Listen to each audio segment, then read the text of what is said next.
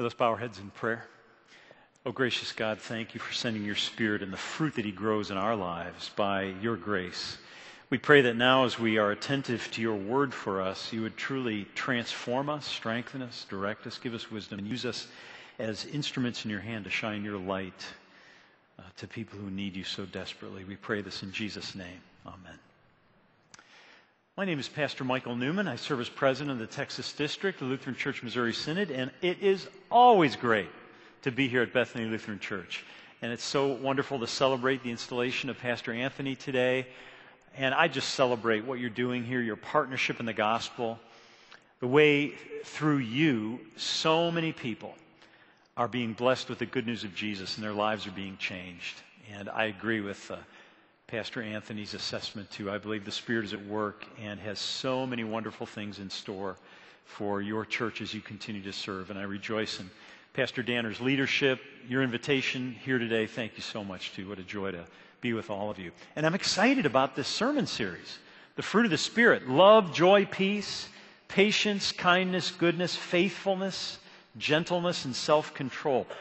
Wonderful things that the Spirit grows in us as we are the children of God. And today we're looking at faithfulness. And I believe that this fruit of the Spirit, maybe this day, this time that you're able to listen, will change your life dramatically. That's how powerful it is. It'll change your life dramatically. Let's just start off with a definition of faithfulness drawn from the Scriptures, okay? And this will become more clear as we go through the message today. But the definition I want to operate with today in the message of faithfulness is treating your treasure well. Okay? Treating your treasure well. Or in other words, being a good steward with the gifts God has given you, with what he has entrusted you. Treating your treasure well. It's not something we do all the time, is it? Very well. With the treasure, with the gifts God gives us. When my wife and I were married, we were given a very special gift, one of the many gifts for our wedding, but this was really special, kind of a gift that fit our time of getting married. We were blessed with some fine china. To be specific, 12 place settings of Noritake china. So here we were, a young married couple, and we even picked out the pattern. We loved it. It was beautiful. And what's the first thing we did with our china? We put it in the china cabinet so it wouldn't get hurt, wouldn't get damaged. But we said whenever there was going to be a special gathering, when we had a special day, we're going to pull the china out, make sure we had a wonderful dinner with the people that we invited over. Well, let's see. 30 years went by. And we used it maybe twice, this beautiful china. In fact, we even inherited her grandmother's china. We put that in the china cabinet too. And so after about 30 years, our daughters had grown up. They got married. They moved out. We were downsizing. And we were packing up all of our stuff. And we pulled the china out of the cabinet. And both of us had the same idea. We looked at this beautiful, unused china. And we said, you know what? From now on, we are going to use it every day. So, every day, my wife and I, and anyone who's with us in our house, including my in-laws who live around the corner, we watch over them, we eat off fine china every day. We use it for its purpose, instead of letting this treasure go to waste. But as I said, that's not an easy thing to do, is it? Now, you may not have fine china. You may or may not. I've heard some people after the past two services said, we're using our china from now on. So that's a good thing. But you may not have that. But I want to talk to you about two treasures you do have. Two treasures that you can treat well. Two treasures from God that you can steward well. And these are two treasures that you have. Treasures that last forever. Treasures that last forever. So let's talk about the first one. The first treasure you have that lasts forever is the people in your life. The people in your life. That's a treasure that lasts forever. Our souls, our lives are eternal. We're eternal beings. And God entrusts you with people in your life. How you doing with the people in your life? How you treating the people in your life? Once again, sometimes we don't do so well with that. You know, people, to us, especially in our Western culture where we're so task-oriented, people can be annoyances or interruptions or another thing on the list of things to do. It's easy for us to fall away from truly seeing people, loving them, investing in them, especially if they're people who are hard to love. But I'll tell you, you've heard this before. No one ever has said on their deathbed, "Oh, I wish I would have planned more meetings." You know? Or, "I wish I would have bought more stuff." The thing you hear, and so many people have said it, so many people have experienced this, said, what counts is relationships. What's most important is the people in your life. They are the ones that matter. People on their deathbed say, "I wish I would have spent more time with the people I loved." People. We fall away from that. We slip away from valuing the treasure right under our nose, right in our midst. And in a gospel reading in Luke chapter 12, if you have your Bible, you can open up to Luke chapter 12, starting at verse 35. Jesus was talking about reflecting on our lives, the end times, what's going to happen before He comes again, what's really important and what really matters. And in verse 35, Jesus starts talking to the listeners about being ready and prepared, being faithful stewards, faithful servants of His. So He says, "Stay dressed for action and keep your lamps burning, and be like men who are waiting for their master to come home from the wedding feast, so that they may open the door to him at once when he comes and knocks." So the master gave them instructions. He told them what was really important. He wanted them to be ready, good stewards, treating His treasure well. Jesus said, "Blessed are those servants whom the master finds awake when he comes. Truly I say to you, he will dress himself for service and have them recline at table, and he'll come and serve them." So Jesus is going to reward and bless those servants who were faithful. If He comes in the second watch or in the third and finds them awake, blessed are those servants. But know this, that if the master of the house had known at what hour the thief was coming, he would not have left his house to be broken into. You also must be ready, for the Son of Man is coming at an hour when you do not expect. And then Peter asks this question, "Are you telling this parable for us or for all?" And Jesus asks, "Who then is the faithful and wise manager?" That's a question, very important question. Who's the faithful and wise manager? And He talks a little bit more about these servants. And He says, you know what? Some of them slipped and forgot the treasure. Later on He says, one was getting drunk and beating his fellow servants, hurting them, harming them physically.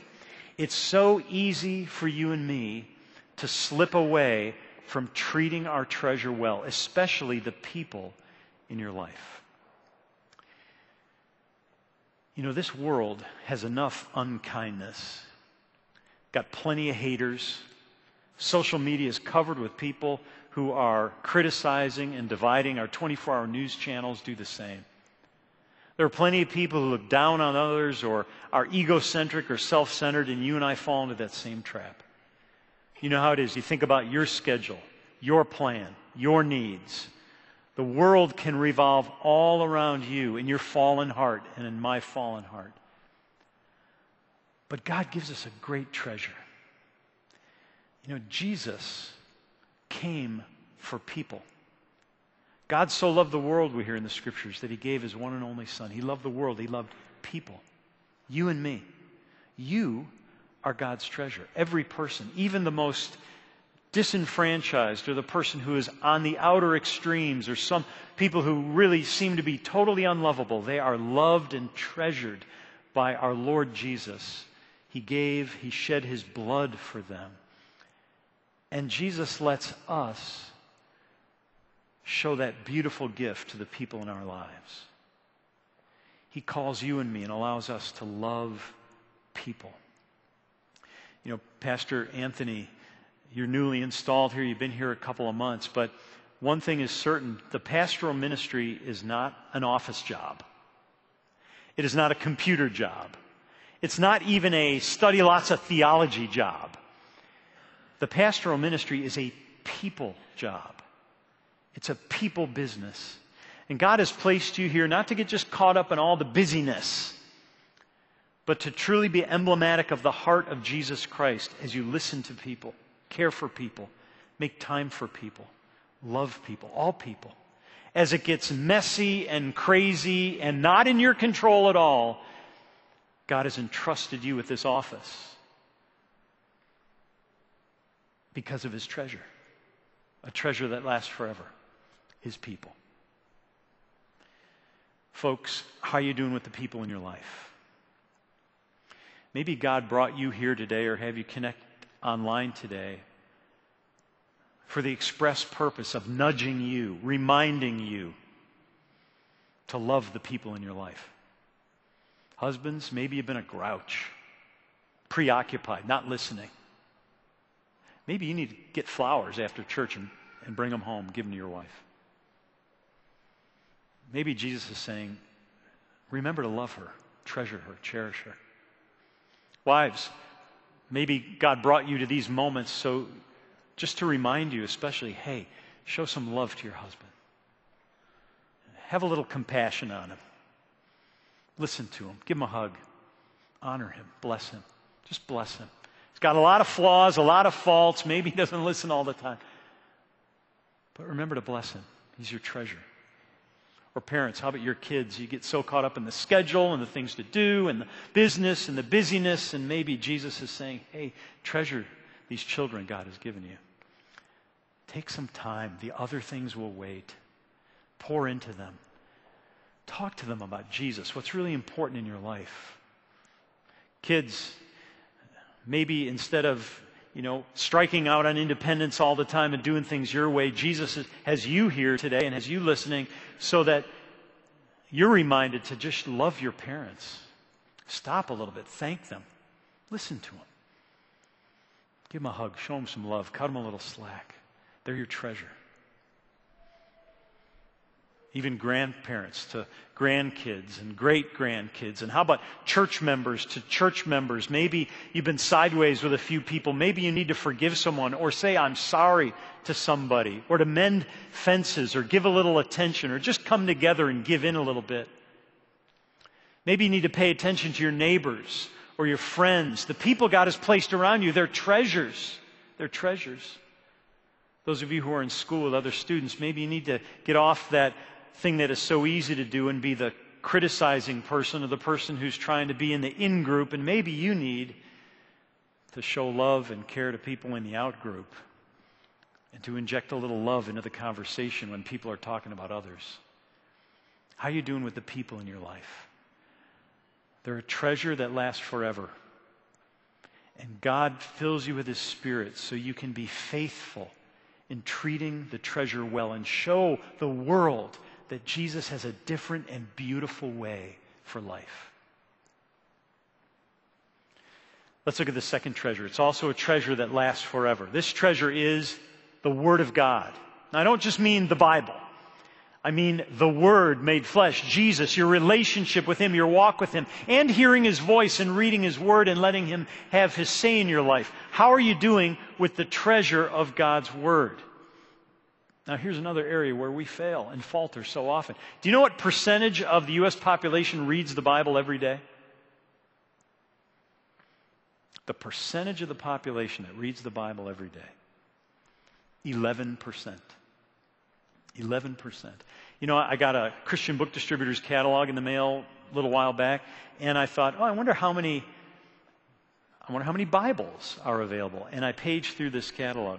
27 pages of different Bibles. We have so many Bibles, the Word of God is so available. You probably have one or two or more in your phone right now.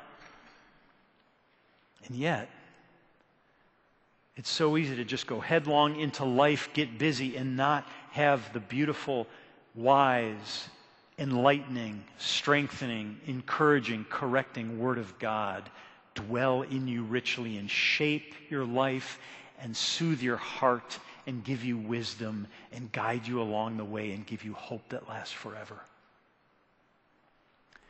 I did a little survey of pastors when I first got into ministry, and these are retired pastors. So they'd served maybe 40 plus years. They were maybe 10, 20 years into retirement. They had a lot of experience. And here I was, a young guy starting out. So I said to them, if you could change one or two things about what you did in ministry, what would they be? Thinking, I don't want to make the same mistake. So what wisdom could they give me? What are the one or two things they would change? You know what they said? They talked about the treasure. They said, first, I'd spend more time with my family. Second, they said, I'd spend more time in God's Word and in prayer. Wow. Even if you're a pastor, you can falter when it comes to the treasure. So how are you doing with the treasure of God's Word? Are you letting Him have His say in your life, speak into your heart, guide your ways, pick you up from despair, find you in the storm? Are you hearing Him speak to you and give you His grace and hope? Pastor Celia, you know that's something you steward as a pastor. That's a primary focus of your ministry. The number one thing, really, you bring the Word of God to people. You bring the treasure of the Word to the treasured people of God. And this is very unique and distinct, and all of us need to understand this. You know, our world has a narrative, and you hear the narrative drone on in the news channels and on the internet, and you hear people speak. It's a narrative that is negative and hopeless and divisive and critical. That's the narrative that pervades our culture and world. And it's very easy for us to just join right in that chorus, or to echo the narrative of the world, or to take the weapons of the world and fight the world with them. But God gives us a treasure. He gives us something different. He gives us the gospel. The gospel transcends the narrative of the world. And Pastor Celia, you're a steward of that mystery, that gospel, to bring to God's precious people, to have it dwell in them richly, so that together all of you can bring the gospel to a world in need. Peter calls the Word of God a light shining in a dark place. You bring the light to shine in the darkness. You bring words of hope to your neighbors and friends. You bring eternal perspective to people who are caught up in the anxieties of this age. You bring the gifts of God. How are you doing with that second treasure, the Word of God? You know, maybe God brought you here today, or had you connect today, so He could give you a little nudge and push you again and let you know that you can't do life by your might or power. Only by the Spirit of God who speaks through the Word of God. Maybe you need to figure out maybe you're being led to another Bible reading plan for your life, maybe a devotional book, or maybe you're going to open up the Gospel of John and just say, I want to see what Jesus says to me. Or maybe one little line from the Psalms every day, just a little bit to nourish your soul and to get you moving and to change your perspective and to fill you with hope. Maybe there's a special way that God is leading you to re-engage with His Word and let Him have His say in your life. And maybe God is nudging you too to take that Word and bring it to the people around you, to voice the good news of the gospel in the middle of dark and difficult conversations, or conversations that have gone off the rails. Maybe that's why God brought you here today too.